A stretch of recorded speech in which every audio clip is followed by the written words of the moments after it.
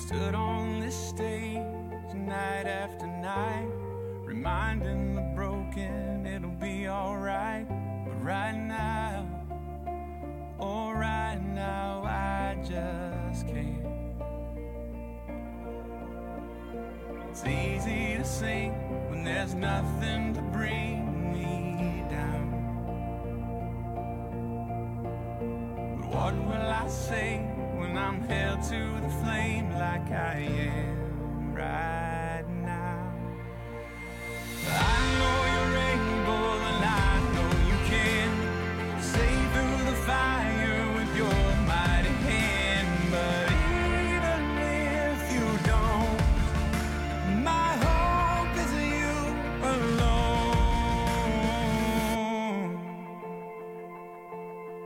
They say it only takes a little faith to move a mountain. Well, good thing a little faith is all I have right now. God, when you choose to leave mountains unmovable, oh, give me the strength to be able to sing. It is well with my soul. I know you're able and I know you can save through the fire with your mighty hand. But even if you don't, my hope is you alone. I know the sorrow and I know the hurt would all go away if you just say the word. But even if you don't, my hope is you alone. You've been faithful, you've been good all of my days. Jesus, I will cling to you, come what may, 'cause I know you're able, I know you can. I know you're able, and I know you can save through the fire with your mighty hand. But even if you don't, my hope is you alone. I know the sorrow, I know the hurt would all go away if you just say the word. But even if you don't, my hope is you alone.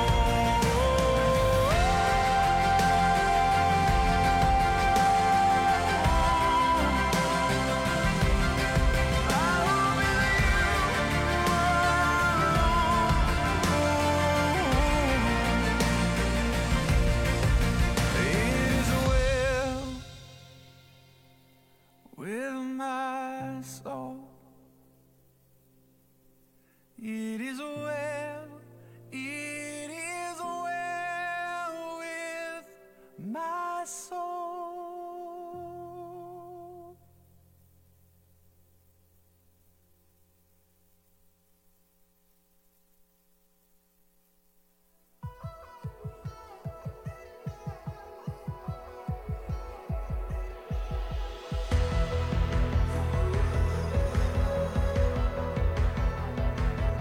There's a brokenness inside of you.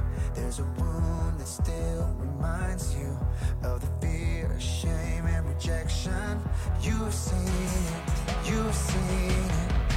You know it's time to get up, but your heart's paralyzed, you're so stuck. You're past the point of trying again. You're defeated, you're defeated. There's something inside you can't deny. You hear the call of your creator, who made you for more, unlock the door. I wanna restore your glory. So rise, breaking the dark, piercing the night, you're made to shine. An army of hope, bringing the world a radiant light, a radiant light.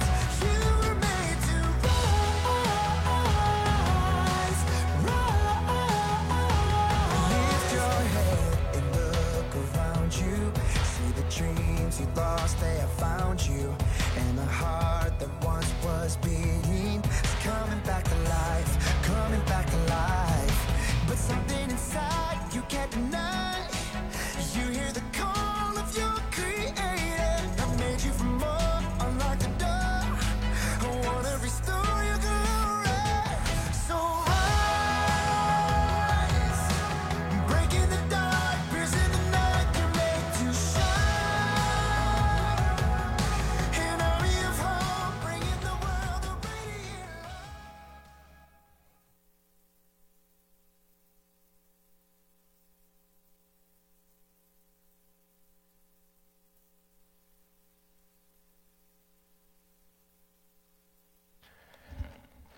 Welcome and good morning.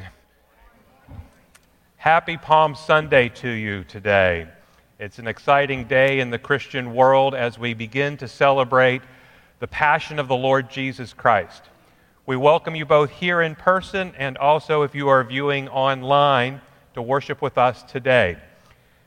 At Cypress Bible Church, we have a few missions and goals. We're a church where we begin where we are and we become more like Jesus. And so we invite you into our discipleship and into our church and to come and to grow with us. And we do this by gathering in life-changing worship. And we pray that our worship today would be life-changing for each and every one of you. We also grow in life-changing truth and by responding to the grace of the Lord Jesus Christ as we gather into smaller groups and as we grow. And then also we go in life-changing missions. And so we always encourage every one of you to be a part of our missions program that we have in our ministries. So please take a look at our website if you've not visited in a while and learn more about our ministries. A few announcements for you is our children's ministry is no longer requiring advanced reservation check-ins if you come and you haven't reserved a spot before. So that's a good thing. Just simply go to either the children's check-in site here in this building or to the KLC or the SLC. That's for all children from birth to 5th grade. Also, our Sunday morning adult grow groups there's many of them going on currently. So if you haven't gone to one yet, they occur both at 9:30 and at 11. You can find out about those groups at our information desk or by going online. And then also, next week, of course, is Resurrection Sunday or Easter Sunday, however you refer to it. We are having both services at 9:30 and at 11. We would encourage you to show up a little early. They will also be broadcast live online. And so please prepare yourself for Easter next Sunday. And there will not be any children's program as well next week. Also, let us take time now to call ourselves to worship.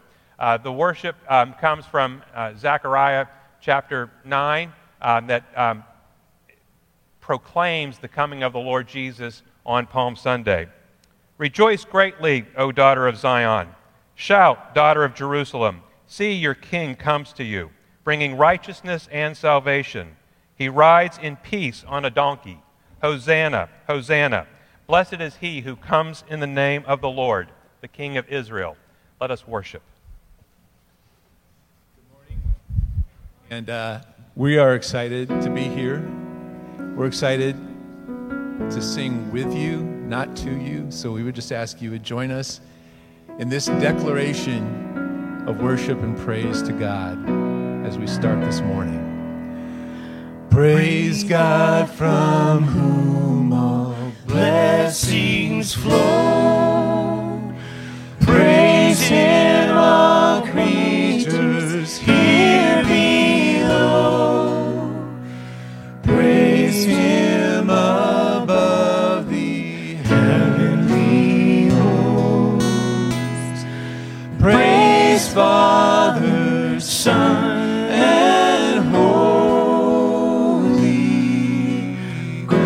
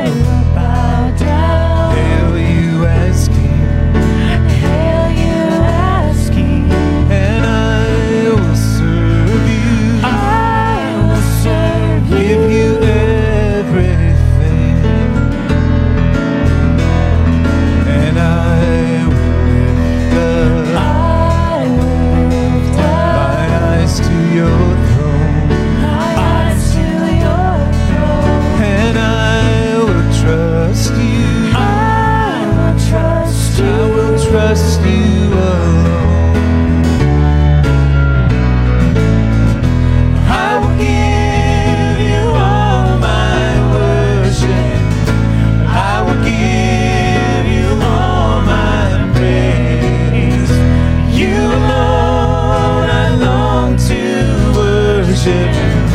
You alone are worthy of my praise. I will give you all my worship. I will give you all my praise. You alone I long to worship. You alone are worthy of my praise. God, from whom all blessings flow. Praise him, all creatures here below. Praise him above the heavenly host. Praise Father, Son, and Holy Ghost.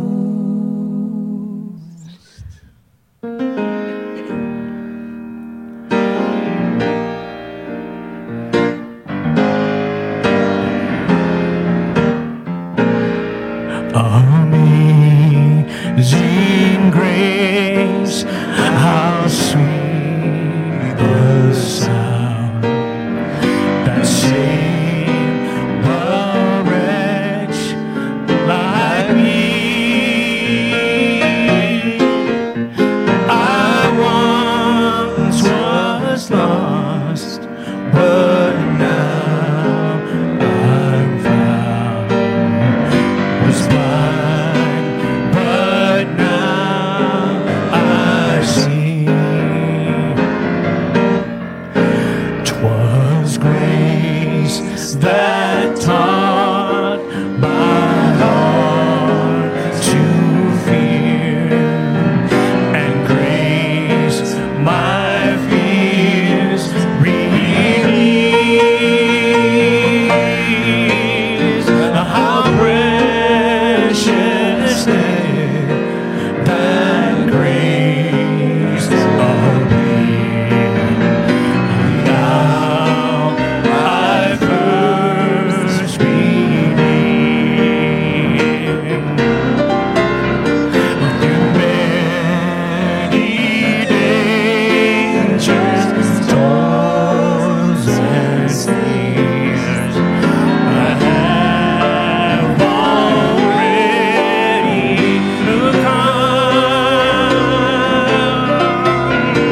'Tis grace that brought me safe thus far, and grace will lead me on.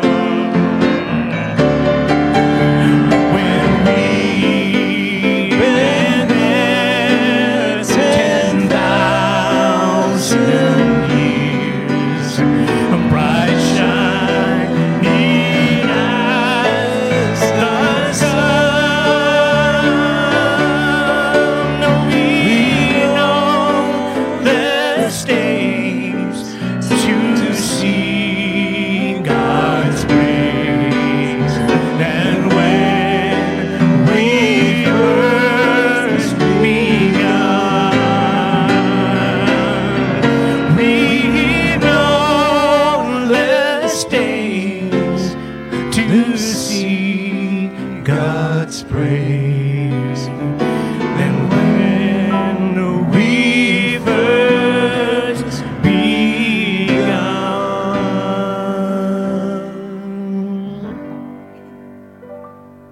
Have a seat. For God's story, children's Palm meeting. Sunday.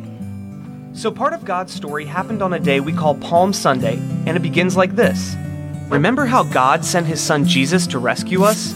Well, not everybody believed that Jesus was really God's son and the rescuer, but the ones who did believe in him did something pretty cool on Palm Sunday. It started just like any other day for Jesus. He was heading into Jerusalem with his disciples, but before they got there, Jesus did something surprising. He stopped and sent 2 of his disciples to go get a young donkey from a nearby village. He even told them exactly where the owner had last tied it up. They weren't sure why he needed the donkey, but they obeyed him. Kids, would you be willing to obey Jesus even if he asked you to do something you didn't understand? Anyway, when the disciples got back with the donkey, they threw their coats on its back like a saddle, and Jesus climbed up.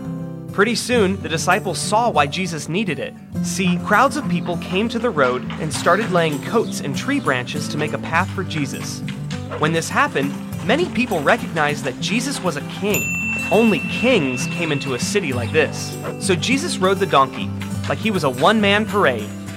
And the crowds praised Jesus by yelling things like, "Blessed is the King who comes in the name of the Lord," and "Peace in heaven and glory in the highest," because they believed Jesus was the rescuer. But remember how some people didn't believe Jesus was God's son? Well, they told Jesus to make everybody stop yelling. They didn't think Jesus deserved to be treated like a king.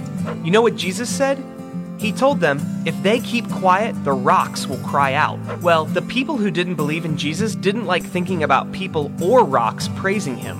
And that made Jesus sad. He actually started crying. And not just crying, weeping. Here, the people were standing next to the rescuer they've been wanting and waiting for their whole lives, and they were missing it. But even though Jesus cried, Palm Sunday isn't a sad story. Easter is all about Jesus' amazing rescue, and Palm Sunday is a reminder of just how special that rescue is, and how much Jesus loves everyone. And that's the story of Palm Sunday.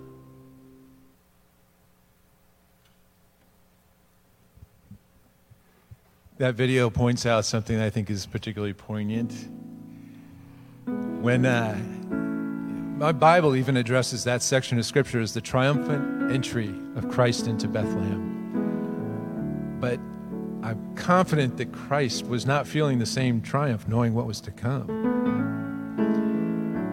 And in that, we need to remember the seriousness of what was to come. It wasn't about the happiness and joy at that moment, though God's not against our happiness and joy, but he's more interested in our holiness first, and our holiness that comes in surrender. So join us in this song.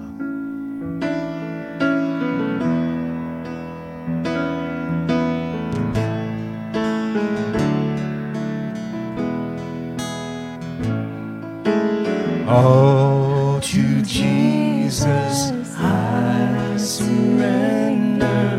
Oh, to him I freely give. I will ever love and trust in his presence daily live. Singing, I surrender. I surrender all to thee, my blessed Savior. I surrender all to Jesus. I surrender humbly at his feet. I bow. Worldly pleasures all forsaken, take me, Jesus, take me now. Singing, I surrender. I surrender all to thee, my blessed Savior. I surrender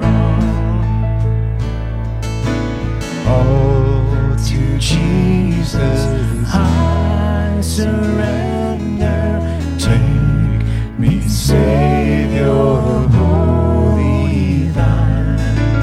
Let me feel thy Holy Spirit. Truly know that thou art mine. Singing, I surrender all. I surrender all to thee, my blessed Savior.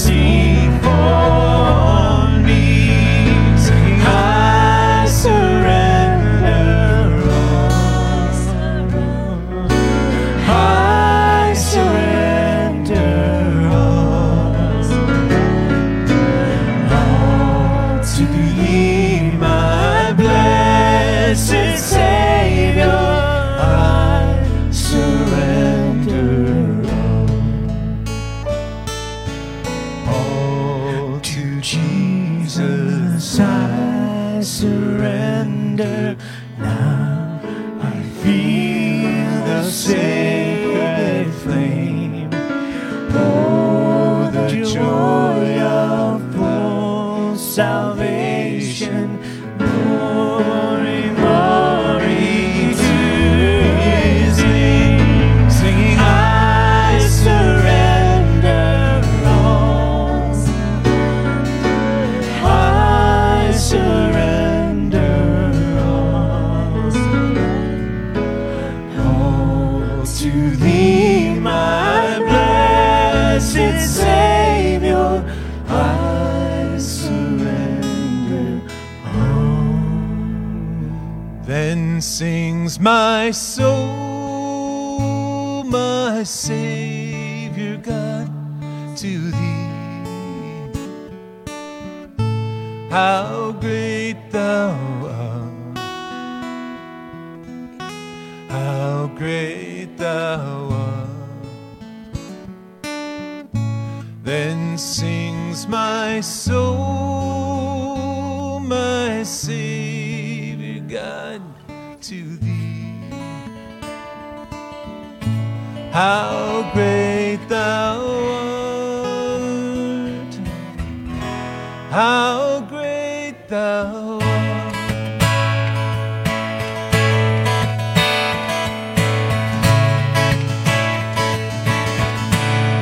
Oh Lord my God,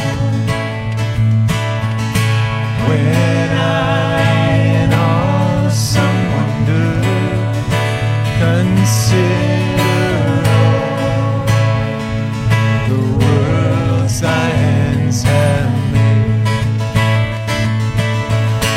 I see the stars,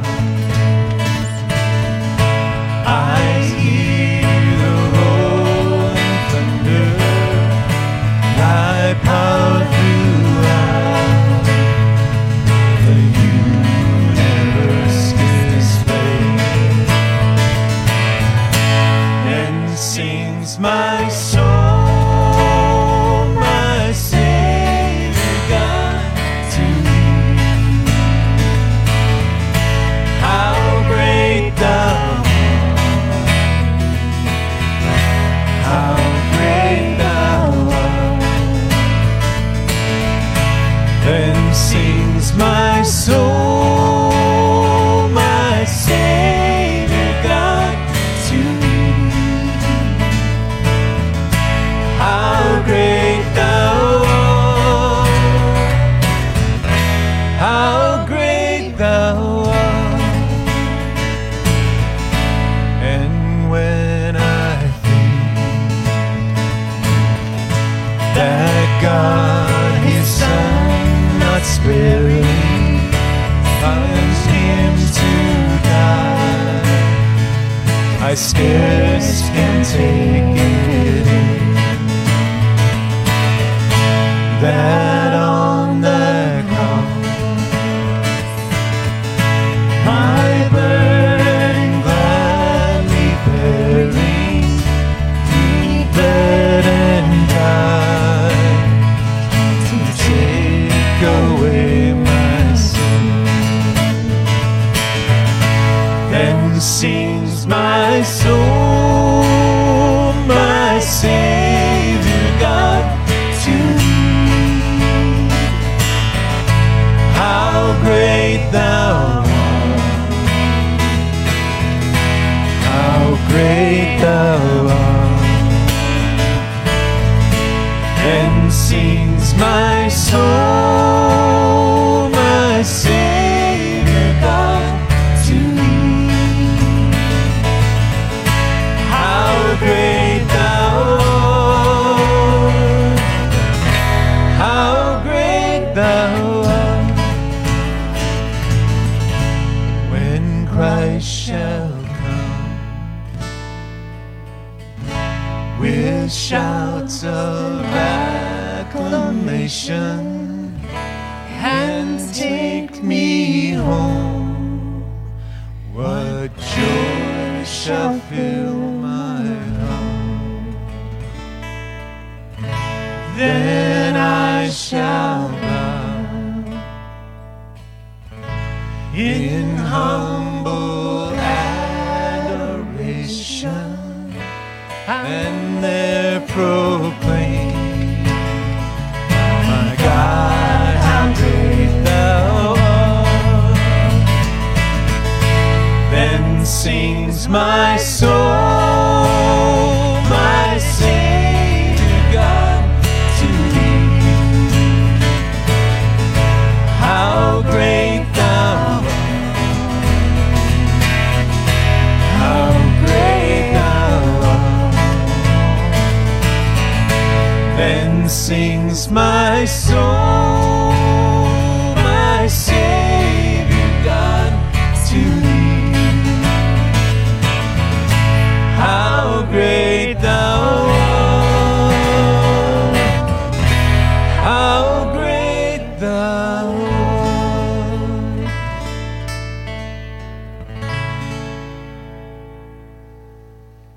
Go ahead and have a seat. Good morning, everyone. My name is Evan Wepler, and I'm the elementary children's pastor here at CBC, and I am so excited that we get to celebrate baptism today. This is a day that we've been waiting for a long time. Some of our kids that are getting baptized have been waiting a whole year for this special day. This is a day that Satan has not wanted to happen. This is a day that he did not want to see happen, but we are celebrating the fact that the church is still advancing, the church is still growing, the kingdom is still being built, lives are still being changed for Jesus. You see, when Jesus left this earth, his instructions were very clear. Go into the world, make disciples, baptizing them and teaching them.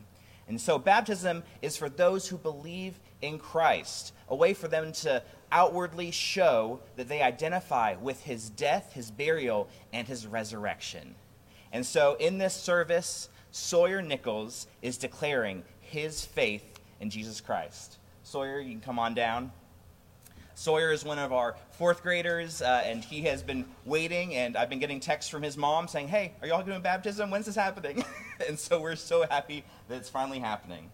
So you can go take a step right there, and he's going to share his testimony. Nice and close. I was about 5 years old, and one day while my brother Jack and I were playing, he told me that we wouldn't live on earth forever. I asked him why, and he began to tell me about God. He told me that God came down from heaven to save us all from our sins, and that he destroyed death and gave us a new life, eternal life through his only Son, Jesus. Throughout my life, I became more interested in him and wanted to know more about him and wanted to follow him. Soon I became a Christ follower. I have fully placed my trust in Jesus, and I love him with all my heart, all my soul, and all of my strength. I want to live as a follower of Christ and to learn to be more like him and do less of the things that only I want. Jesus has saved me, he won't give up on me, and he has washed all my sins away. Now I trust him with everything I have. My favorite scripture is Daniel chapter 6, verses 20 through 22, because God saves Daniel from being killed by the lions. This is also special to me because it shows me that God is a living God who loves us so much, and he rescues us when we are in trouble. Awesome. Thank you, Sawyer. Now, this is a day for our whole church to celebrate as well. So I invite the congregation to respond with the following charge with the words, I do. And I want you to respond to this. As part of the local body of believers, do you agree to encourage Sawyer as he follows Jesus and to invest in him as God gives you opportunity? I do. Awesome. And also, I have a charge for Sawyer. So Sawyer, do you believe in your heart and confess with your mouth that Jesus Christ died for you and has given you eternal life? I do. Do you desire to publicly identify with Jesus through baptism? I do. Awesome. Sawyer's dad, Charlie Nichols, is coming to baptize Sawyer.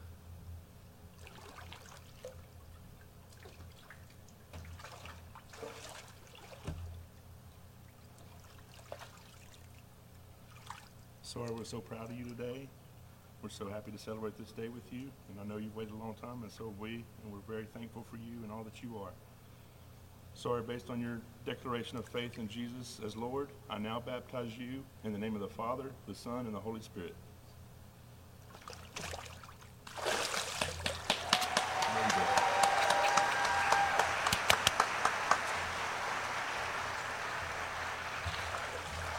Let me pray for us. God, thank you for this day. Thank you for the fact that even in this season of uncertainty, we know that you are still God, that you are the God of Daniel, the God that sends us out into the world so that many more can come to know you, come to know your Son, Jesus Christ. So thank you for Sawyer. Thank you for all those who are still turning to you and having their lives change. And I encourage God, just stir in the heart of anyone else that if they desire to declare their faith in you and show it through baptism, please, God, stir in their heart and have them speak to a pastor, speak to someone so that they can show others that they too trust in you. Thank you for the life you give. Thank you for this special day and for all that you are doing. In Jesus' name we pray. Amen. Let's prepare our hearts for worship, or for the message today.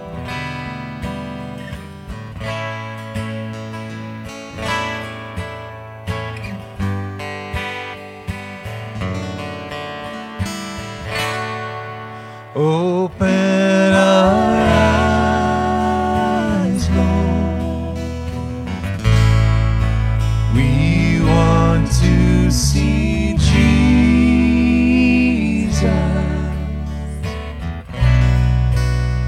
to reach out and touch Him and say that we love.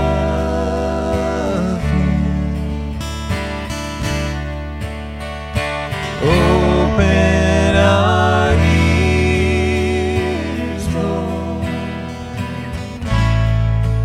and help us to listen. Open our eyes, Lord. We want to see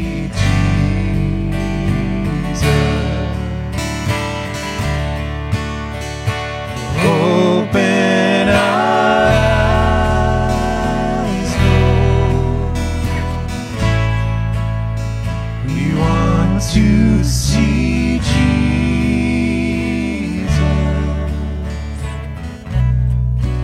to reach out and touch Him and say that we love Him. Open our ears, Lord, and help us to listen. Open our eyes, Lord. We want to see Jesus.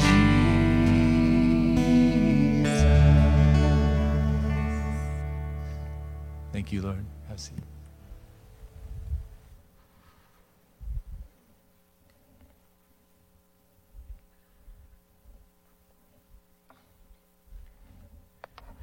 Well, good morning. It's good to see each and every one of you again. Today, as we take a look at our text from Matthew, we'll be looking at the once and future king. Some of you who are literary people, you're familiar with this book title. And so we'll talk about how the Lord Jesus on Palm Sunday is the once king. He's always been king. And now he comes into Jerusalem reestablishing his kingship in the hearts and lives of humanity. So let us take a look here at Jesus coming into Jerusalem on that great day, nearly 2,000 years ago today. And by all estimates, it was 33 A.D., and most of us know the story quite well. It was a beautiful video that we saw today of the people placing their palms down, placing their coats down, and Jesus riding on a young donkey. But it's a fabulous story, and it's one that we need to continuously come back. It's one of the reasons why the Church of Jesus Christ for 2,000 years will revisit this story each Palm Sunday, because I think we live in a day and age where there is great uncertainty. Well, I think every age there's been great uncertainty.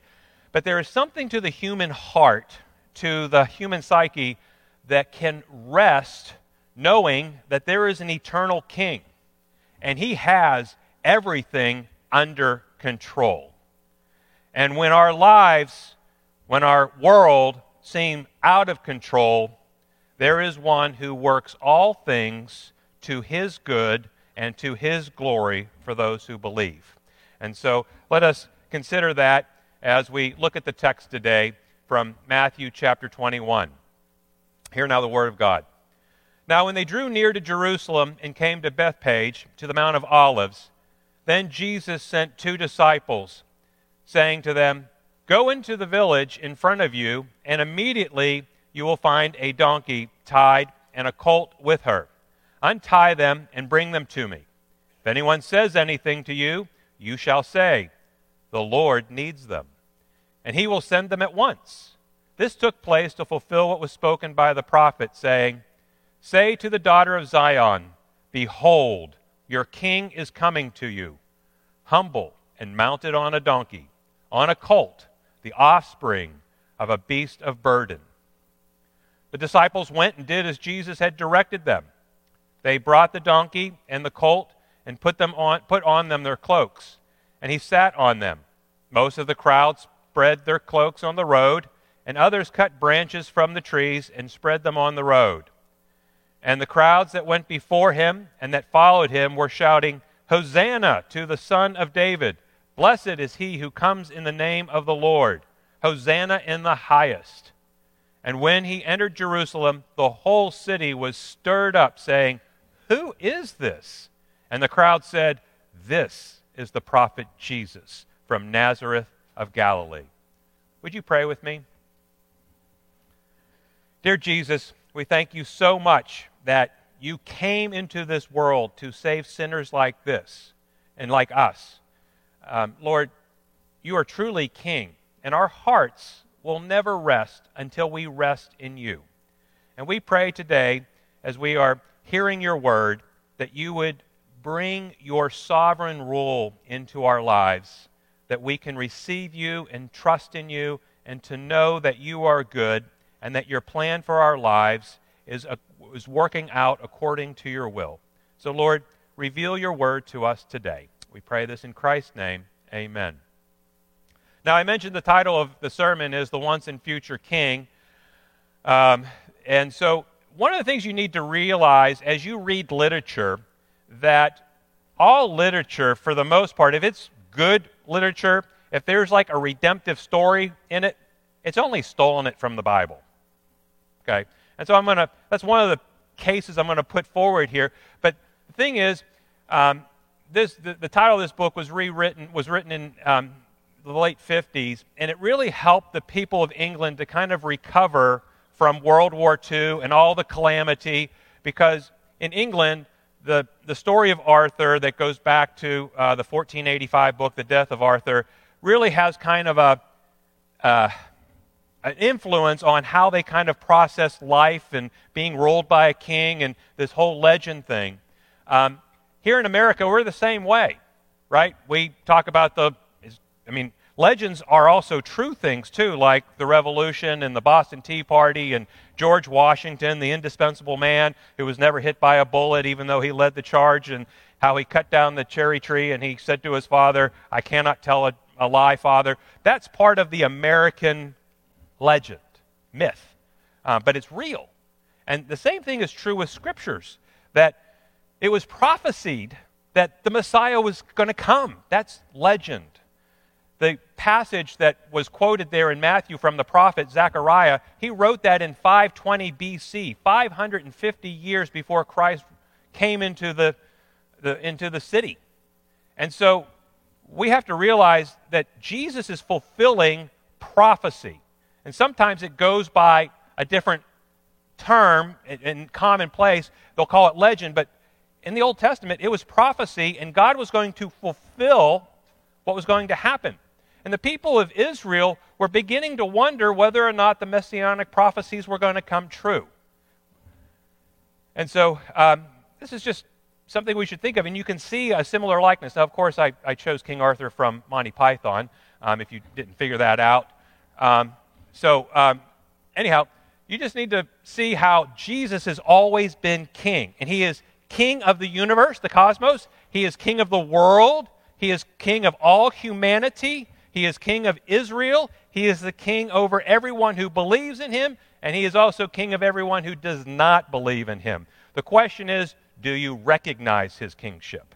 And so that's partly what we're going to see unveiled here today. But let's just look at the Word of God from Colossians chapter 1.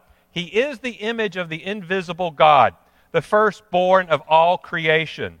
For by him all things were created, in heaven and on earth, visible and invisible. Whether thrones or dominions or rulers or authorities, all things were created through him and for him. He is before all things, and in him all things hold together. You want to memorize a Bible verse? That's a great one.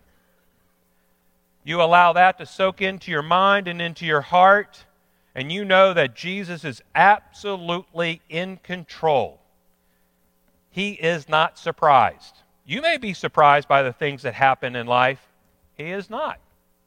He has it all under his control. And everything that exists because of him. He is the one speaking things into existence. Hebrews puts it this way.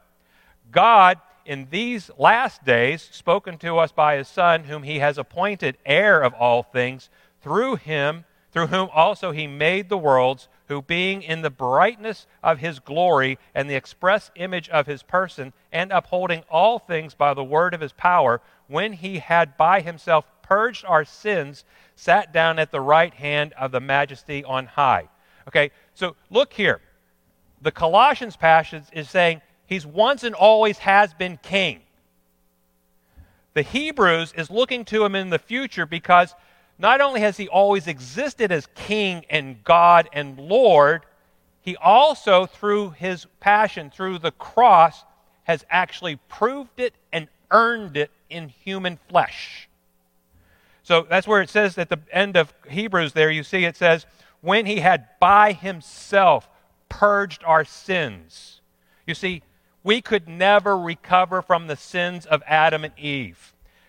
To make our relationship right with God the Father, it required the perfect man to pay for those sins.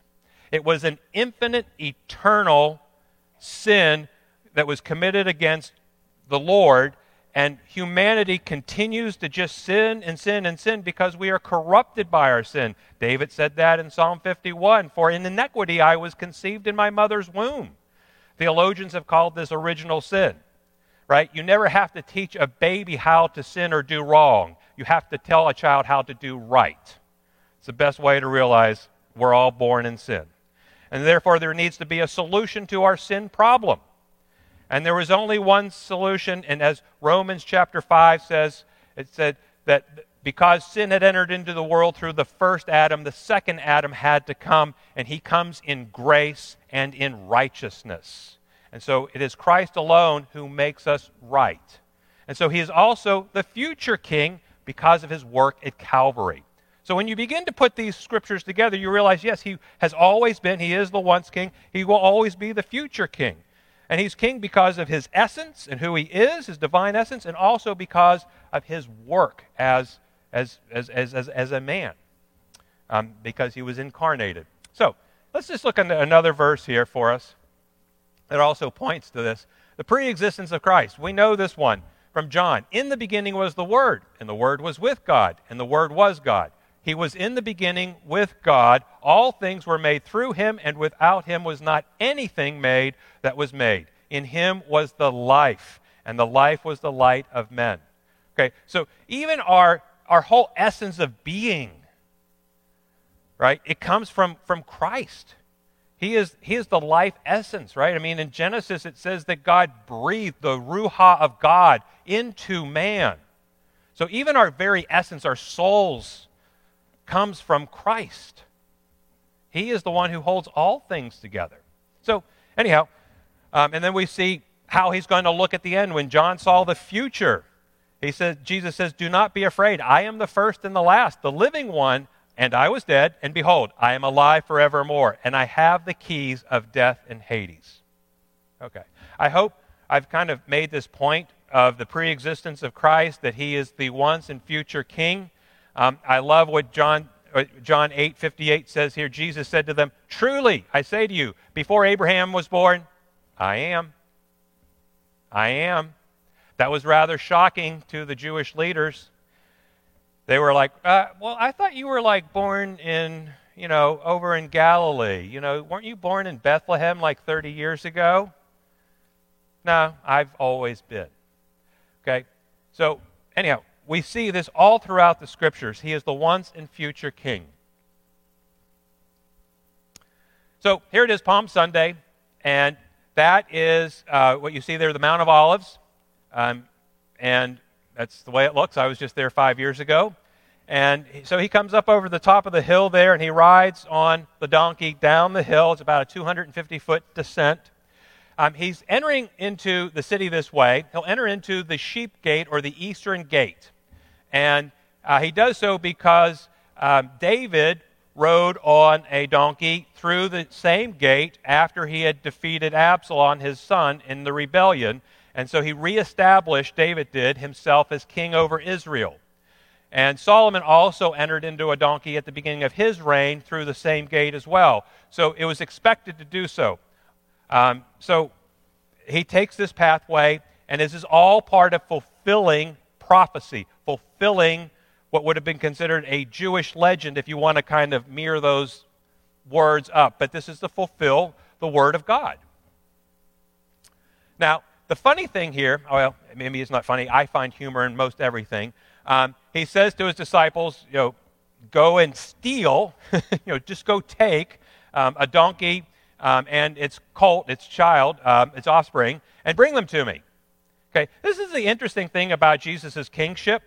Most kings, even today, and back then certainly, they had armies, and they all rode on horses. Jesus is saying that he's king, and he doesn't even have an army, and he doesn't even have horses to ride on. Yet he's declaring himself king. And then he says, if anybody should ask you, whoa, why are you taking those animals? Just do the mind trick of Obi-Wan. The Lord requires them. Okay? So, anyhow, I love it. So you have to find humor wherever you can in things. And I don't think it was intended to be humorous, but as you read it, it's just like, this is really out of the ordinary, but it also proves that if Jesus has always been king and always will be king, guess what? He owns everything. He owns everything. And when the Lord requires it, then our response is to be like, if the Lord requires it, yes. How come we're not that way when the offering plate comes by? Oh yes, the Lord requires what's in your wallet. Anyhow, I'm just being silly, okay, but still, the Lord requires all of us, does he not? And he requires everything that we have. And if he has use of our possessions, we're to share and give of it. Okay, so Jesus follows his inauguration route and plan. This is nothing like the inauguration of a king or a prince. I would recommend you go and watching the inauguration of Prince Charles back in 1970. What an affair, okay? Jesus does not go to the expense that most kings and presidents go to, right? Every 4 years, we inaugurate a new president, and there's balls, and we spend hundreds of millions of tax dollars just to install a new president. There's not a whole lot of expense here to install the king of the universe, the king over all of humanity. See how humble the Lord Jesus is. He is the picture of humility. So, anyhow, so he rides down. You can see the path that he follows. And the response fulfills the prophecy written 550 years ago, that he comes to them on the donkey, on a beast of burden. Now, this is another little interesting fact, but he proves that he's God over nature because a young donkey has never been ridden before. And going through a crowd of people, that animal would have been bucking and would have been trying to throw its rider. No, but Jesus just gets on this animal, and this animal just recognizes who's sitting on him, the one who created him. And so he comes under the lordship of Jesus. So this is the amazing thing here, that even in the subtleties of the text, you see how Jesus is establishing and showing, I'm king over it all. It's all mine. Now, entrances do matter. On the left, this is how Caesar would have come to your town. He would have wiped you out. He would have killed anybody who stood against him. And he would have come in on a horse, and you would have bowed down to him, and you would have been subservient to him. Jesus enters into the sheep gate, which is that's where all the sheep came in. It was closest to the temple, so that the sheep would be slaughtered for sacrifice. He comes in the gate of sacrifice. And what he is essentially doing is this Holy Week that we call it, his Passion Week, is a death march for Jesus. Because he is coming in as the Lamb of God to be sacrificed for the sins of the world. And so you see how the people respond. They place their cloaks down, they place the palms down, and they do this as a sign of respect. It's what we would call a red carpet treatment. Now, here's the thing, that kingship in an earthly sense is very fleeting. Everybody wants to rule the world, whether it's for freedom or pleasure, but it never lasts. Look at all of these great leaders of the world. There's Alexander, conquered the whole world, but he died at 33. He got to enjoy it for 12 years, but he had to fight every day for it. This is a juxtaposition for you, that everyone who tries to be king will fail, and they will never hold on to it. Okay? That's really one of the more brilliant things about American democracy, that we elect a president every 4 years, and there's a smooth transition of power. It really is outside of what's normative in human experience. Because of the corrupt, sinful nature of man, we want to be king. And even just think about it yourself. How much do you like to be in charge of your everyday life? Most of the arguments that you have with your spouse or with your kids or with your parents, a lot of times it just comes down to who's going to be in control, who's going to get the final say, and who's right. You're basically just arguing, hey, I'm king over my own life, don't tell me what to do. Or, when a company makes a decision and all the employees, they all get upset that the company made a certain decision. Well, they didn't consult me about it. I would have told them differently. I know better than the board of directors. I used to work for a large corporation. I was part of those conversations. Of course, I would never say anything like that because I understood my position really well. But think about it. Your biggest problem is you want to be king over your life. But there's a God named Jesus who really is king, and you're probably not yielding to him, and that's why you have so much frustration in your life, and you lack contentment.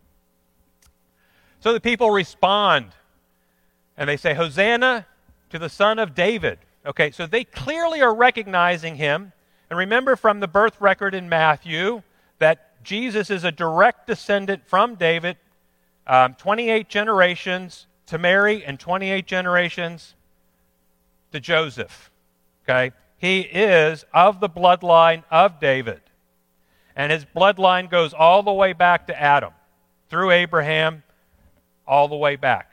He is the seed that was prophesied by God in Genesis chapter 3, who would crush the serpent.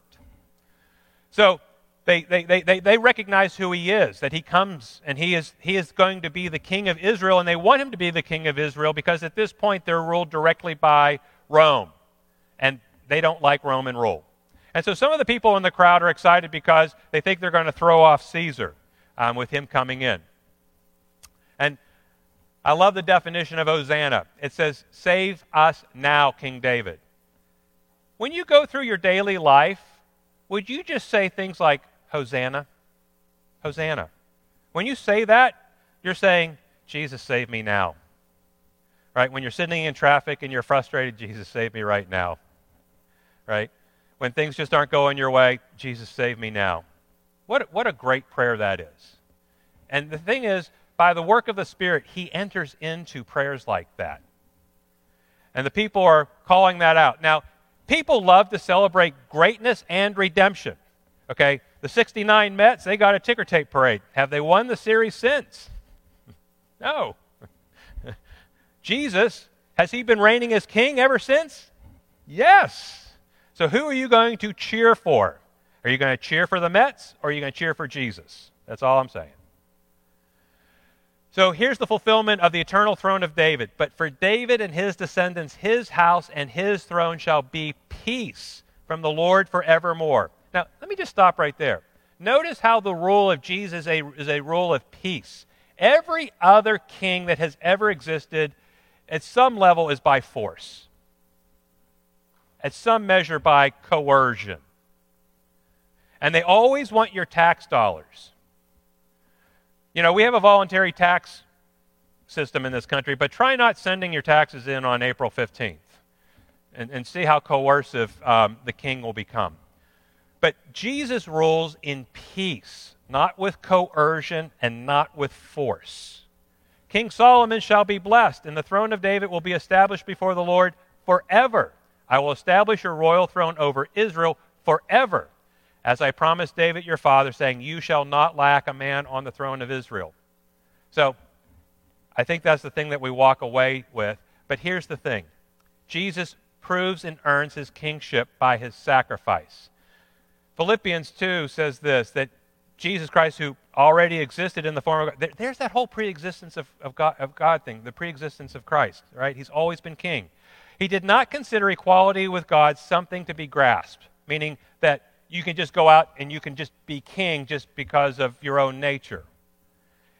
He emptied himself by taking the form of a bondservant and becoming born in the likeness of men, and being found in appearance as a man, he humbled himself by becoming obedient to the point of death, even death on a cross. Remember, that's an execution chair. It was a horrible image.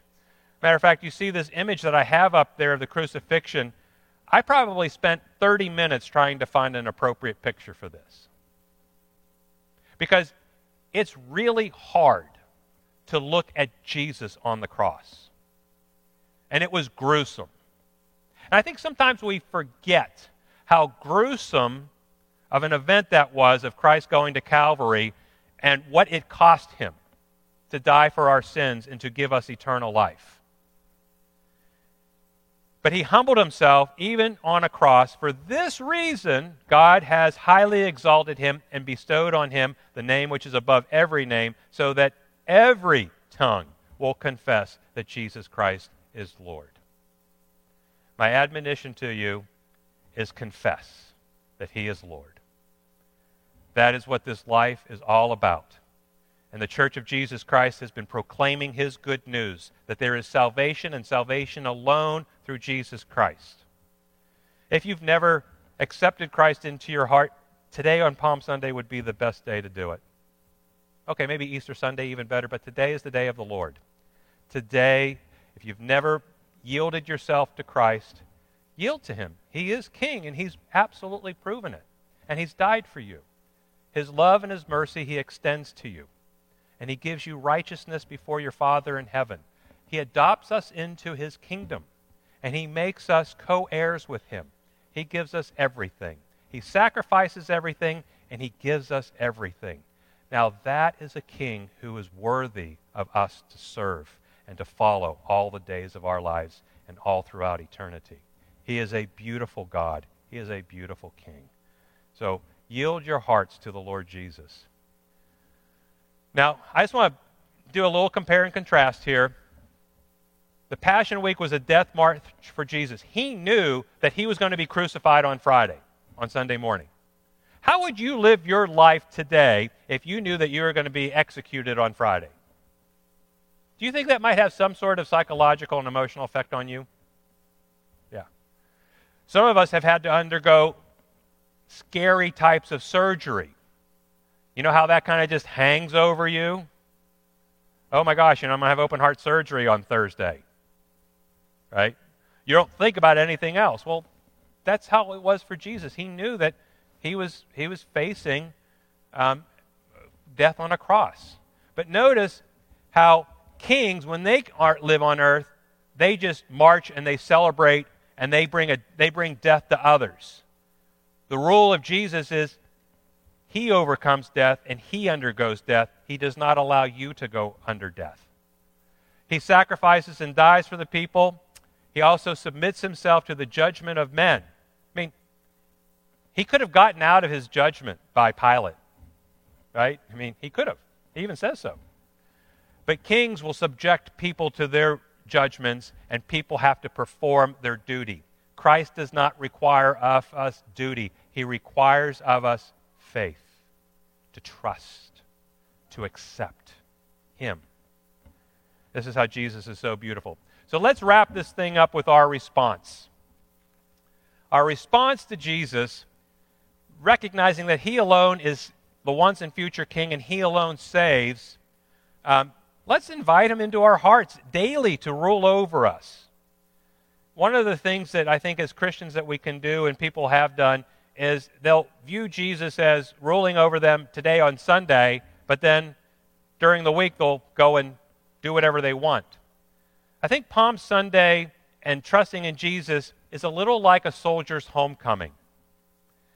You ever see the kids all gathered, maybe it's at the airport, waiting for dad to come home, and he comes down off of the airplane and he's got his uniform on, and the kids just go nuts, right?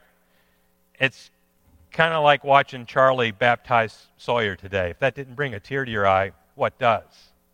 But you see those kids then run to daddy, and they're so happy that daddy's back. One of the things that is going on in that experience is that the dad, who is by God's grace the head of the household, he's being reestablished as king over that family, so to speak.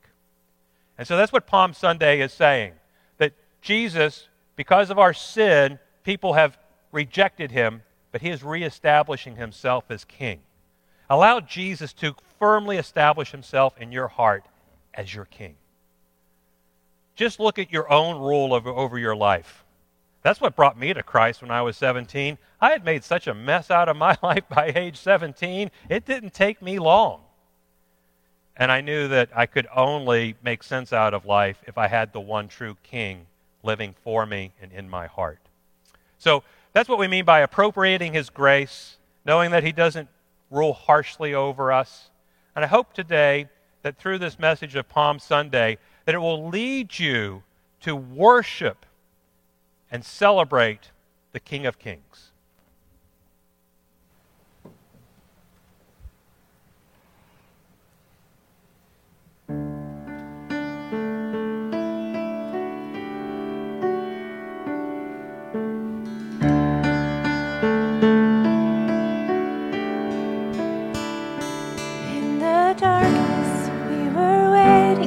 Without hope, without light, till from heaven you came run. There was mercy in your eyes to fulfill the law and prophets.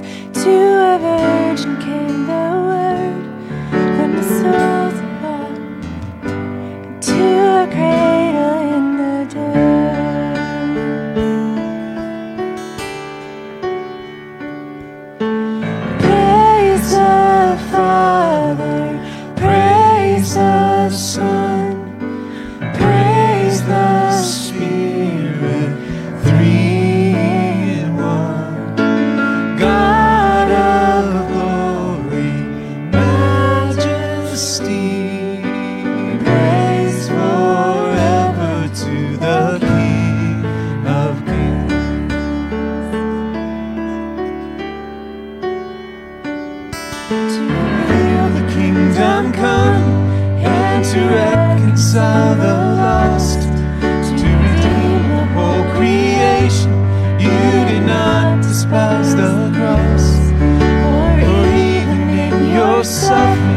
Saw to the other side, knowing this was our salvation. Jesus, for our sake you died.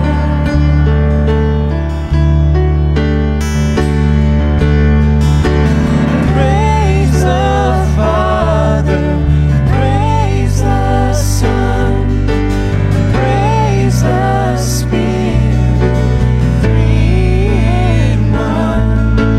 God of glory,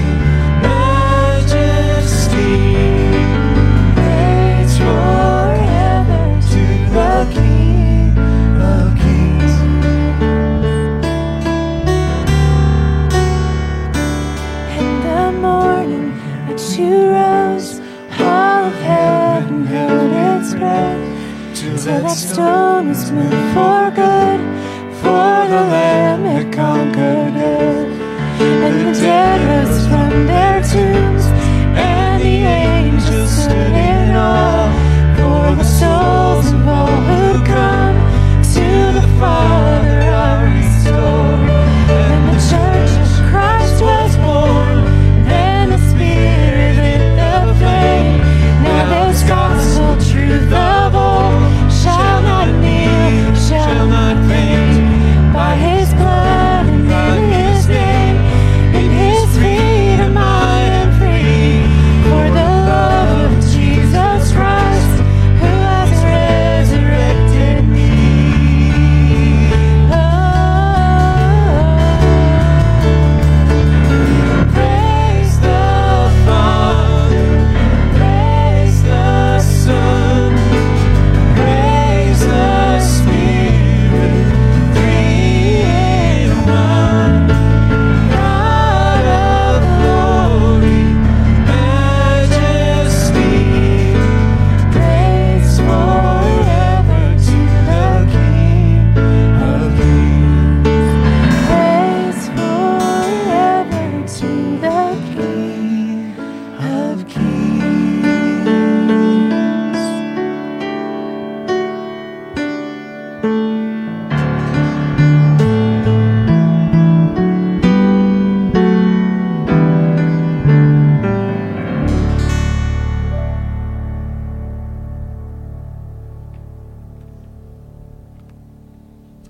Please remain standing. I just have one last announcement for you. One of the roles I have as pastor of care and counseling is I oversee both our benevolence, that's our mercy giving, and also our disaster response. And last month there was this winter storm thing, and pipes burst, and homes were damaged. And our church responded really incredibly effectively. And really by the power of the Holy Spirit. Our team leader for our disaster response, he's actually been trained. I've been trained as well, is David Othold. And there are a number of guys on the team and women, and I wanted to bring them up here to recognize them, but they're all so humble, they said no. But the good news is the guys and the men and women who've been serving in our disaster response, here's what they did. We had 45 families, 45 homes damaged by the winter storm in our church. 45.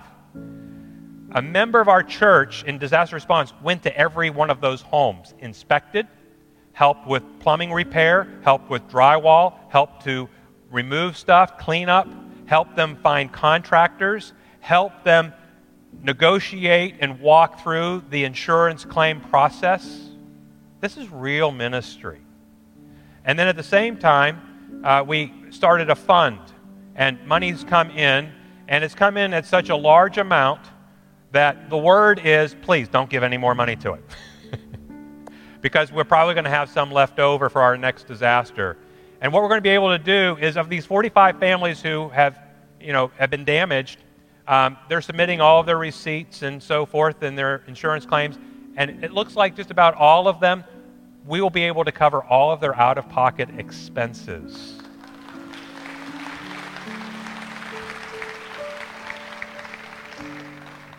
And Acts 2:45 says this, all the believers were unified as they shared their possessions and gave to those who were in need.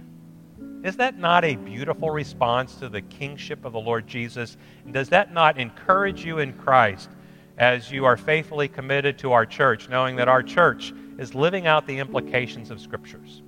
So, here now the benediction from 1 Timothy 1:17, Jonathan Edwards' favorite Bible verse. Now unto the King eternal, the Lord Jesus Christ, immortal and invisible, the only true and wise God, be all glory, honor, and power forever and ever. Amen. God bless. Like a wildfire in my heart, a Sunday morning